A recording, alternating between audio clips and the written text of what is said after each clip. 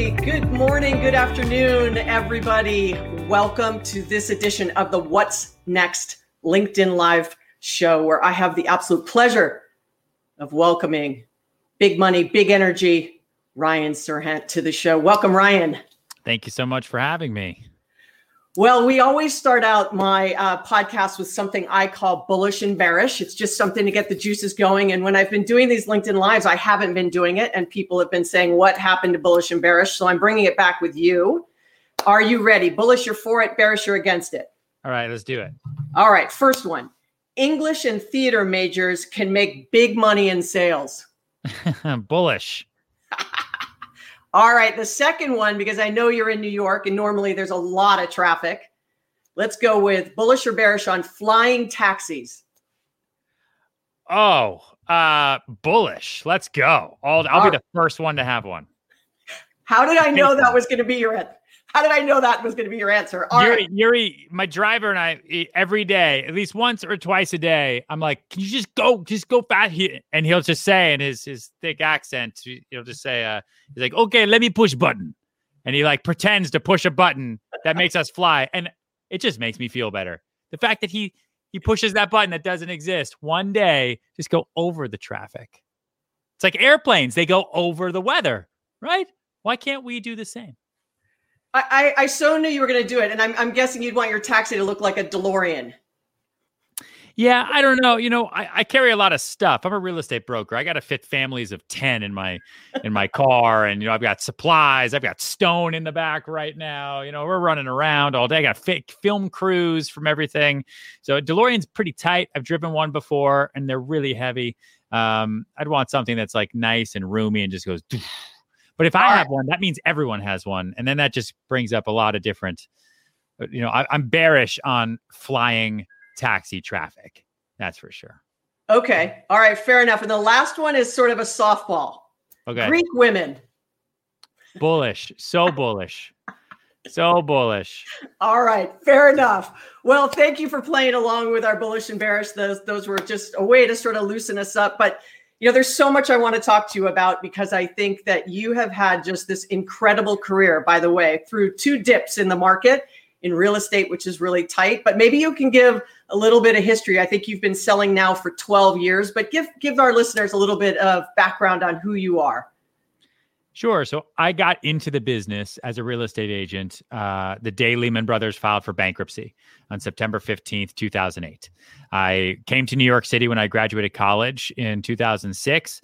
I gave myself 2 years to try to do theater, to make it, you know, as an actor, because I knew if I didn't do it then, I would regret it for the rest of my life.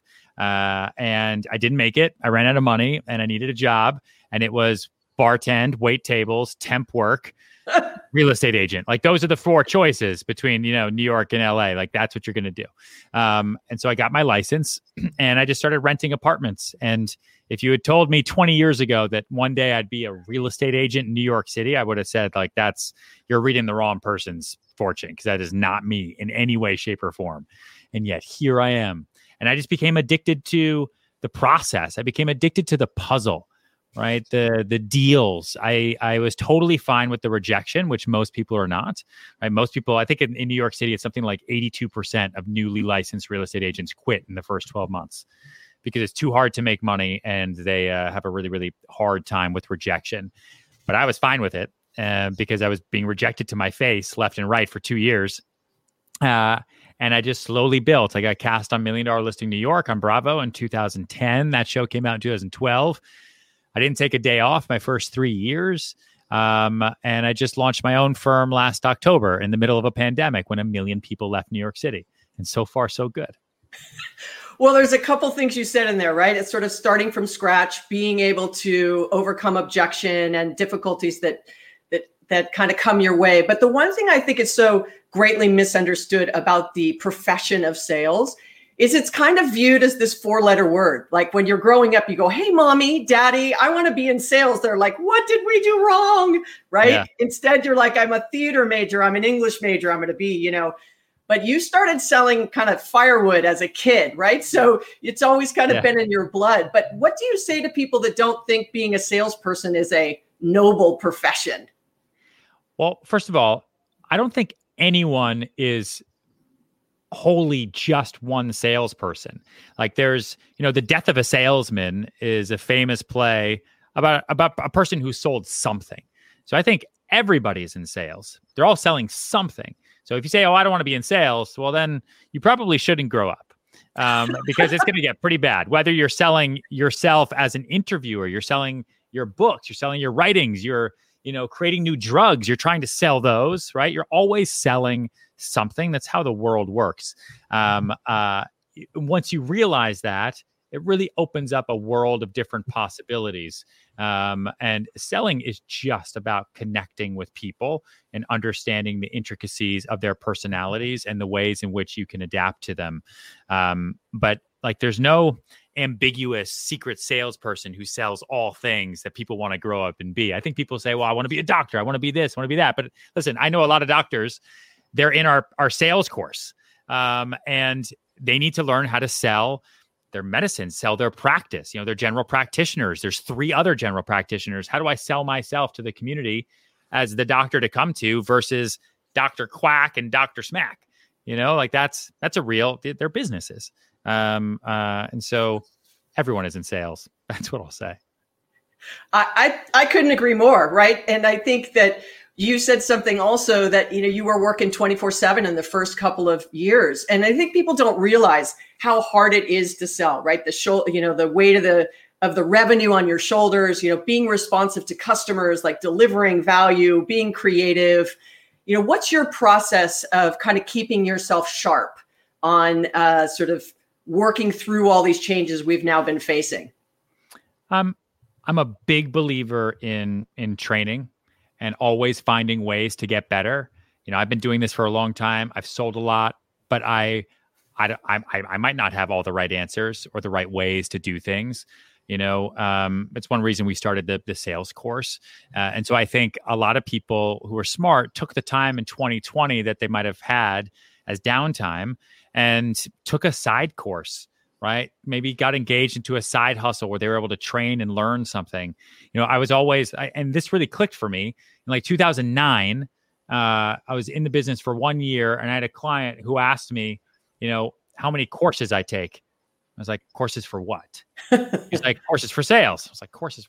Are you crazy? I was like, no, I was like, I thought he was nuts. I was like, to get your license in New York, you just click for a few hours. You take a test that's like, what is a house? You pass the test, and then you could advise people on $1 million investments. Like, okay, think about LeBron James. 90% of his time is spent practicing. 10% of his time is in the game that you see. And you're telling me that 100% of your time is in the game? You're smarter than LeBron? And I was like, well, I don't play basketball. It's a different business.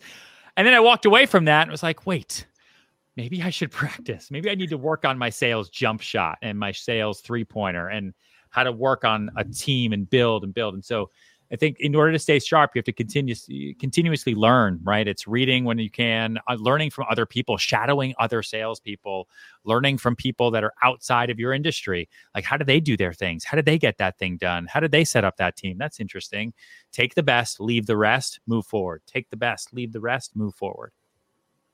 And so what do you think, if you were to say, kind of this time last year, we were selling very differently. And then boom, overnight, right? Everything changed. Yeah, cut the block. And New York was hit extremely hard, right? And so when that happened and you realized, my gosh, I have, weeks of listing appointments. I have all these properties. I have all this responsibility. Like overnight, you had to reinvent almost, I'm guessing, right? What and how you approach things. What was that? What was your process? What was that first thought when you woke up and you realized New York was shut down? Oh, shit. I mean, it was, if you go back in the history of time, like, all right, what's the worst thing that could happen to a real estate market? It's that no one can go and see properties. They all have to stay home. Or there's pure fear, right? So like 9/11, for example, I was in high school at the time, but like that's pure fear put into a marketplace. Hurricane Sandy, natural disaster. Fear put into the marketplace. The pandemic was global. but it was centralized in New York because of the proximity between everybody, right? You're next to each other. You can't get out of your building unless you touch things that other people's touch. And at the beginning, this time last year, people were getting COVID off their shoes. Remember, it was like, oh, I touched a bag and I got it. And that's CNBC. And it was a learning experience. But that first week, which was not now, right? It was 2 weeks from now. It was March 22nd, the week of March 22nd. That's Sunday when Cuomo shut down the city. Every deal died. Everyone. Transaction volume dropped by 80%, 81% in the month of April because everybody went on hold. So we were having a great start to 2020. Let's go. Everything's going to be awesome. Boom. The people that were stuck in contracts moved to litigation. A few people who knew that they were getting good deals anyway, because it's not like the market in New York City was amazing before. We've been in a downward trend since the beginning of 2016. So a few of those people still moved forward. And it was an immediate need to take a step back and say, okay, well, what now? What happens now? A lot of it was kind of waiting, touching base with clients through the phone, which was new, right? Haven't used that in a little while because you knew that people had their phones on them 24 hours a day. It's not like they were busy. It's not like they were at dinner, so you could find everybody. So, a lot of work with my team was, hey, we can't show. There's no filming. There's no nothing. Let's use this time to continue the conversation with clients you haven't talked to in a long time. We came up with this thing called the 3-5 rule, which is every day you're going to reach out to 15 people 3 different ways. 5 people you're going to text, 5 people you're going to call, 5 people you're going to email. Next day, 15 people. And that's going to generate business because everyone else is going to be sitting there watching the death ticker on CNN. You're going to be the one who's touching base with people. Don't even talk real estate. Just say, how you doing? And the people who did it did really, really well. I then took that moment and I said, you know what? If I'm ever going to start my own business, the whole world just shut down and gave me some time to do it. So this is probably the absolute worst time to start a residential real estate firm in New York City. But at the same time, it's probably the best time. And every single person I talked to told me, don't do it. Just wait. Every other firm is cutting costs. Every other firm's furloughing people. What are you, nuts? You want to go spend money right now? Every deal you have is dead. It's like, I know. But I don't think anyone else is going to do it right now. And I want to be the first. And that's exactly what happened. And we spent quarantine, one, writing Big Money Energy, this book behind me, because I just spent so much time talking to people about how to get their confidence back. And then 2, let's go build a brand new real estate company for the marketplace of tomorrow over Zoom. So that's what we did. Well, interesting you would tell that story. I work for Salesforce, and our CEO, Mark Benioff, gave us a challenge to have 1 million conversations. 1 million conversations, sort of April, May timeframe, not about RFPs, not about, deals, not about demos, but we have 55,000 employees. Different, right? I thought he meant like you, Tiffany. You got to have it. I was like, that's an aggressive boss right there. Oh, yeah, no. For 55,000 of us, right? Yeah. And then we did, of course, in classic Salesforce form, we hit 1.5 million. And then he said, oh, I must have undershot that. Let's go for 5 million. You know how that happens, right? Yeah. But that sort of communication with customers, did you find the difference? So you said sort of text, email, phone call. Did you also, because you're so good on social, you've really been pushing the envelope on social media, Instagram, and those kinds of things. Were you also trying to do it that way or much more personal? We did both. The personal outreach is important because people do it less and less. So the more we do it, kind of leaning in to being more personal, it's actually easier now to reach out to people in a cold way than ever before because people don't really do it anymore. And so it works much better. And I think most people were expecting us to sell them on something and we weren't. It's just, how you doing? What's up? Right. How are things going? Just want to check in, man. Keep me posted. Let's see, if there's anything I can do to help you, let me know. And then people love talking about real estate. So then they are the ones that start the conversations. And they're like, actually, I moved to Louisiana. Never been here before. This is kind of cool. There's no COVID down here yet. It's weird. No masks. Anyway, I got my apartment in the city. What should I do with it? I haven't even thought about it yet. There you go. So we were generating business without trying to generate business, which worked well. And it's, and we do it through DM, right? Sending DMs through Instagram is a big way that we're able to generate leads. And then posting, right? Posting. We did a lot of letters. I did a lot of writing. both in terms of like community letters, newsletters, just to let people know our thoughts and what was going on in the marketplace. That generated business. So we became very, very in touch with our client base and broker base in a way that we've never been before because we were forced to.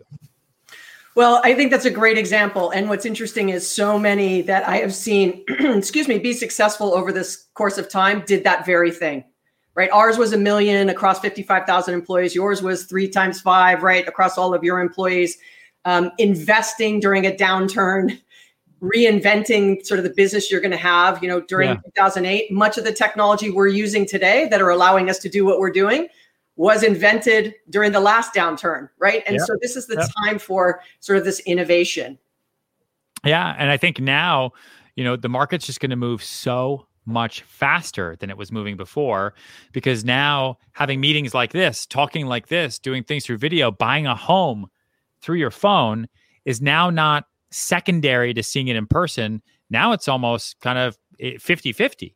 Right? Now it's preferred, but I think as things level off and COVID becomes a thing of the past, it'll be a 50-50 thing. I think the due diligence period, escrow period for a lot of real estate transactions are going to be the time people see their house the first time, because they'll be able to move that much faster through video, and it's not going to feel weird or strange anymore because we've now been accustomed to it for the last year. And so that means more transactions are going to happen. So transaction movement is going to be crazy. Never again will someone say, hey, sorry, can we reschedule that showing? I'm stuck in traffic. Like, no problem. Pick up your phone. We'll do the first one here. If you like it, no problem. You want to come back? Absolutely. But I got 3 other buyers who are here, so let's go. And it won't feel weird.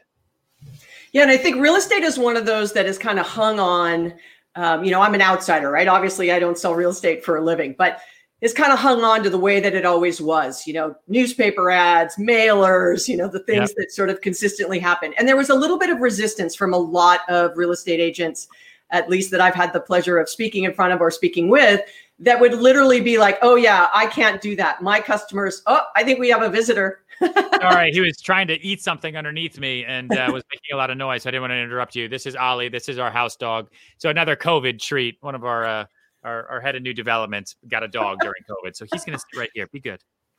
So I was saying that they were resistant to the change. And now, as you said, right, the behaviors have changed and buyers are now more accepting of doing things in a digital way. Do you think it's going to go back? Or do you think it's going to fall somewhere in the middle? I think that it'll fall somewhere in the middle. I think it'll be 50-50. But now people are far more comfortable. I just sold a place for, what was it? $15 million. I did a $15 million deal in Palm Beach and a $10.5 million deal in Miami last week through FaceTime. And those are with buyers who never, ever, ever would have done that. They would have gone in person. But now the contingency period, right? One of the buyers is actually going to fly there and walk it during the inspection for the first time. The other is never going to see it because the video is good enough. He gets it. There's an inspection report. He understands it's fine. He'll see it, once his designer is done with it. It'll be okay. And that is something that people are now okay with, which means the market's going to move incredibly, incredibly fast going forward.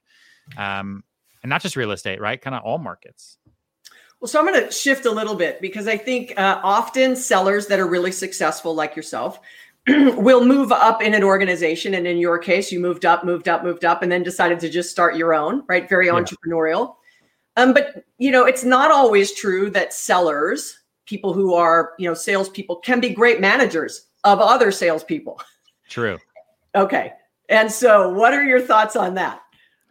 Yeah, I would say it's difficult. Most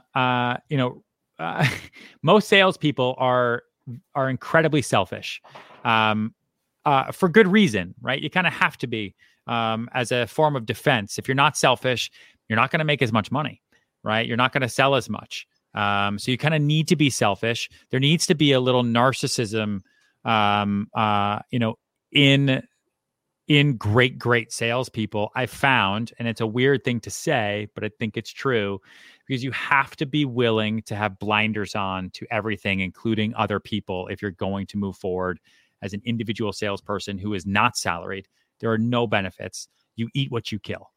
And I think those people have a tough time managing because those blinders to manage appropriately need to kind of come off. You need to be aware of other people's feelings, how everything works. And I'm a much better salesperson than I am a manager. I'm working on it, trying to get better. Sometimes my team will write things on my hand to remind me to touch base with them. Like last week, we wrote on my hand, "How was your weekend?" Because apparently I just don't, people come in and I'm like, "Let's go. We got things to move. Let's go. We're building. Things are awesome. How was your weekend?" Oh, yeah. Yeah. I care. But there's a lot of great books written by great managers about how to manage effectively, how to lead by example, which I try to really, really do. But it comes down to setting the appropriate culture, right? And making it a fun, exciting place to work with great growth opportunities. And I think if you can figure out those three things, then you can manage at least somewhat effectively.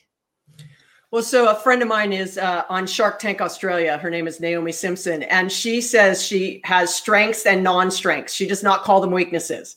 Yeah. And of course, in her business, she does what she's really good at, which is marketing and selling and being out there and talking and, all of that. And then she has somebody who handles her non-strengths, which is this sort of management and operations and all of that. Would you agree with that philosophy? Oh, yeah. I think you have to know what you're good at and what you're bad at, and what you're bad at or your non-strengths. There are other people who are good at them, and surround yourself with people who are better than you. I mean, I've always felt that way, from admin and employee staff to even just agents that I'm hiring. I don't want to bring on agents that just turn lights on. I want to bring on ones that want to be me. I want them to be in my seat, because they're the ones who are going to work their butts off. They're the ones who are going to see that I got here really early and they want to be here earlier tomorrow. And that's what you want your company filled with, right? High energy, high octane people who are excited with the prospect of their own success, let alone your company's success. Because if they're thinking about how they're going to get their next check every day, you don't have to do that thinking for them. Their anxiety already exists, and they're going to push forward. Well, that's a great segue into your new book, Big Money Energy, right? All about the energy. If anybody has had the opportunity to watch $1 Million Listing New York, Ryan has no shortage of big energy at all in everything he does. So I'm interested to hear how you put that kind of energy into a book, and what was the big aha for you in writing it? Well, like I told you, when I first got into the real estate business, I had to figure out two things. One, how do I sell anything? I've never really, other than selling firewood for one day when I was 10 years old, I've never really sold anything. So what are the mechanics of selling, and how do I build a career as a salesperson of a product that's not mine? Like, what does that even look like? What do I do all day? So that was my first book, which was Sell Like Sirhan. This one was all about, the second thing I needed to learn was, okay, now that I have that toolkit of how to sell, how do I use it? Because I don't think I'm good enough. And I definitely don't have the confidence. And I'm brand new to this business, or that person's better and she's way better and they're never going to hire me. But I know that I can do it, I think. And when I first got into the business, I would follow and I would see the best real estate agents, and I'd look at the best bankers and the best attorneys and the best of the best. And they had this amazing magnetic energy where they were able to attract success. Like, they would have the best clients because the best clients would seek them out, not the other way around. And I wanted that. And they also had big money energy because they made a lot of it and they dealt with high priced clients and high priced product. And I wanted that too. And I didn't have any of that. I had no confidence. And I was renting apartments to 3 roommates for $2,000 a month on a 5th floor walk up of Avenue D, where the parents wouldn't even come upstairs. And so I developed like a plan for me to get that big magnetic energy, which is all about shifting your mindset so that you can start being the absolute best version of yourself tomorrow. And once you realize that the real boss that you have isn't that guy up there who's sitting in that cool desk, isn't that person over there, but it's yourself in the future, then you can really take a step back and realize, okay, that's who I'm working for. That's the wall I'm up against, because I want that person's life to be great. There's a whole process to it, from, doing a self-audit to really defining what that future you is like. And we've got a lot of codes and everything in the book, but If you can find that confidence and find that best version of yourself, then anything is possible. You can sell whatever you want, or you don't have to. You can do whatever you want. Well, I think that's the greatest message, right? I think if you're not willing to invest in yourself, why would anybody else, right? You kind of have to show up. And you said it early on in our conversation, learning, becoming a student of whatever profession you decide to do. And recently there was some research out that said more and more people are doing these side hustles because they have time, particularly working from home, to try new things. And this is a great way. But the energy level you have to just sort of persevere, I mean, I feel like that's kind of innate in who you are.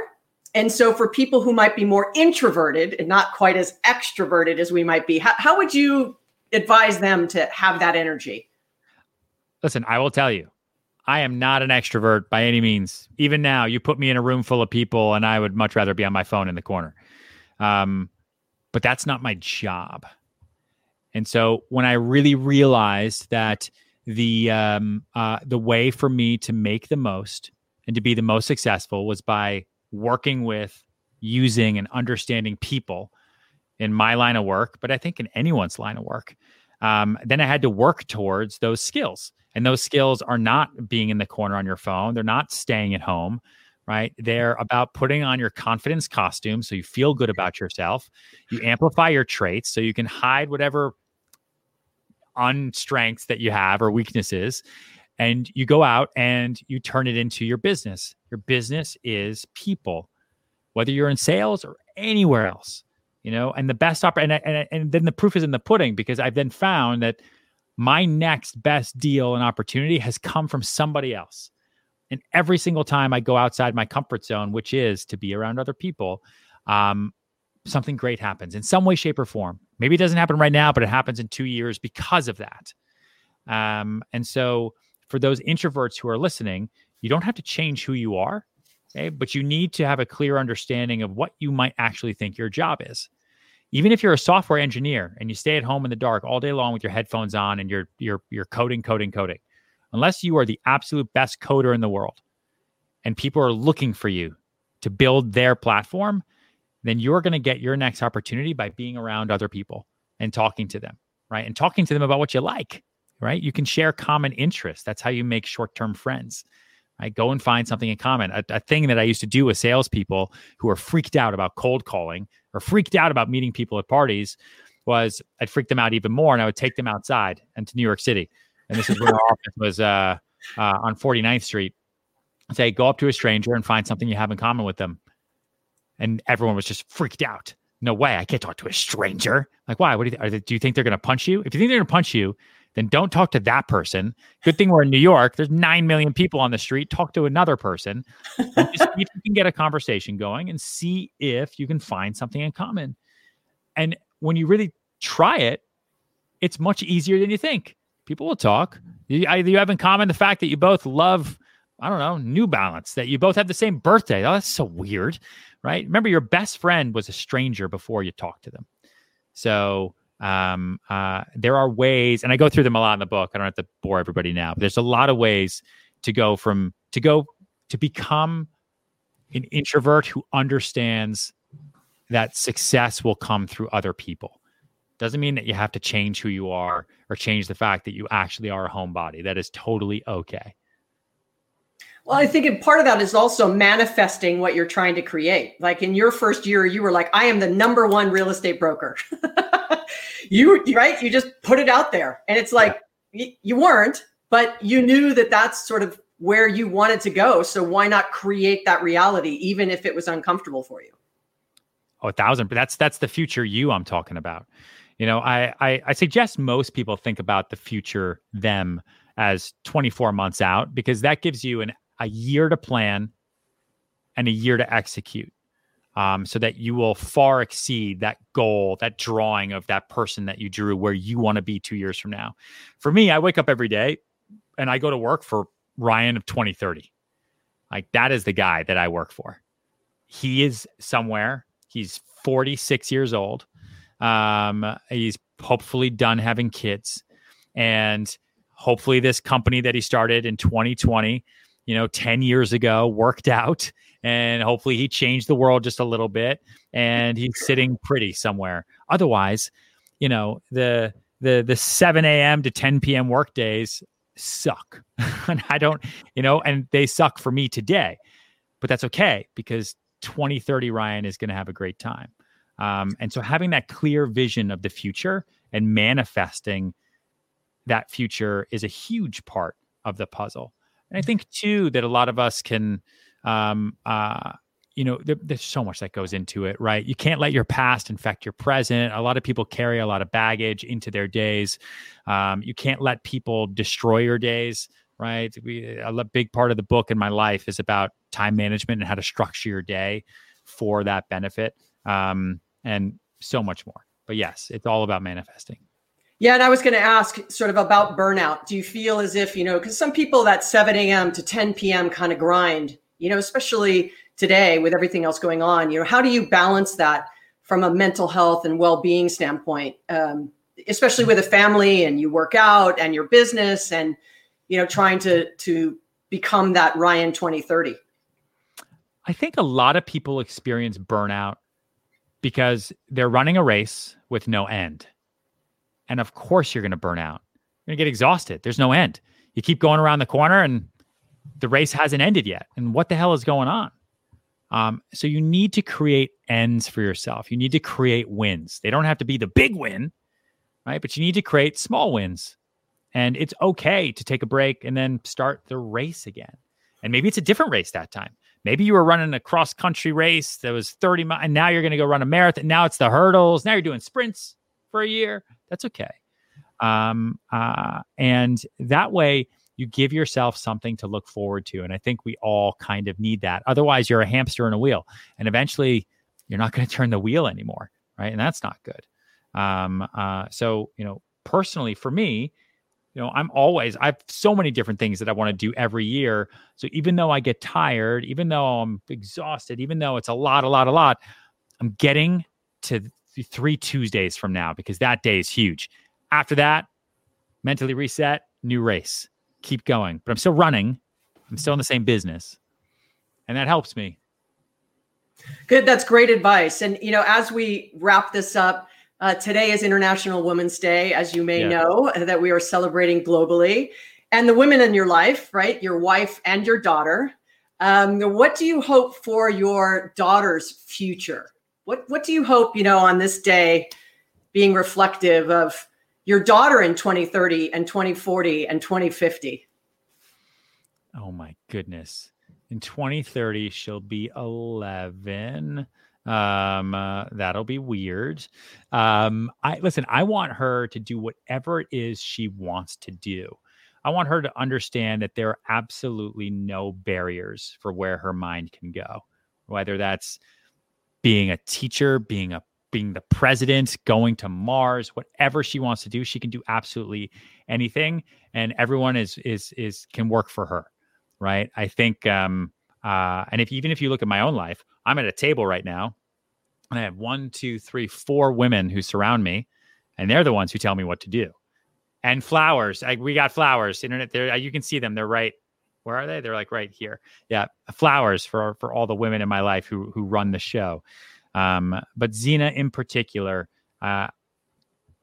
her mind can't even imagine the possibilities. And I want her to be absolutely okay with that and let her mind run wild. Well, good. Well, thank you so much, Ryan, for spending time with all of us on the What's Next podcast. It's been an absolute pleasure getting to hear your story and learn about your processes and practices. It's just been a pleasure. So thank you so much for joining us. Thank you for having me, Tiffany. You're the best. All right. Bye, everybody. Thank you.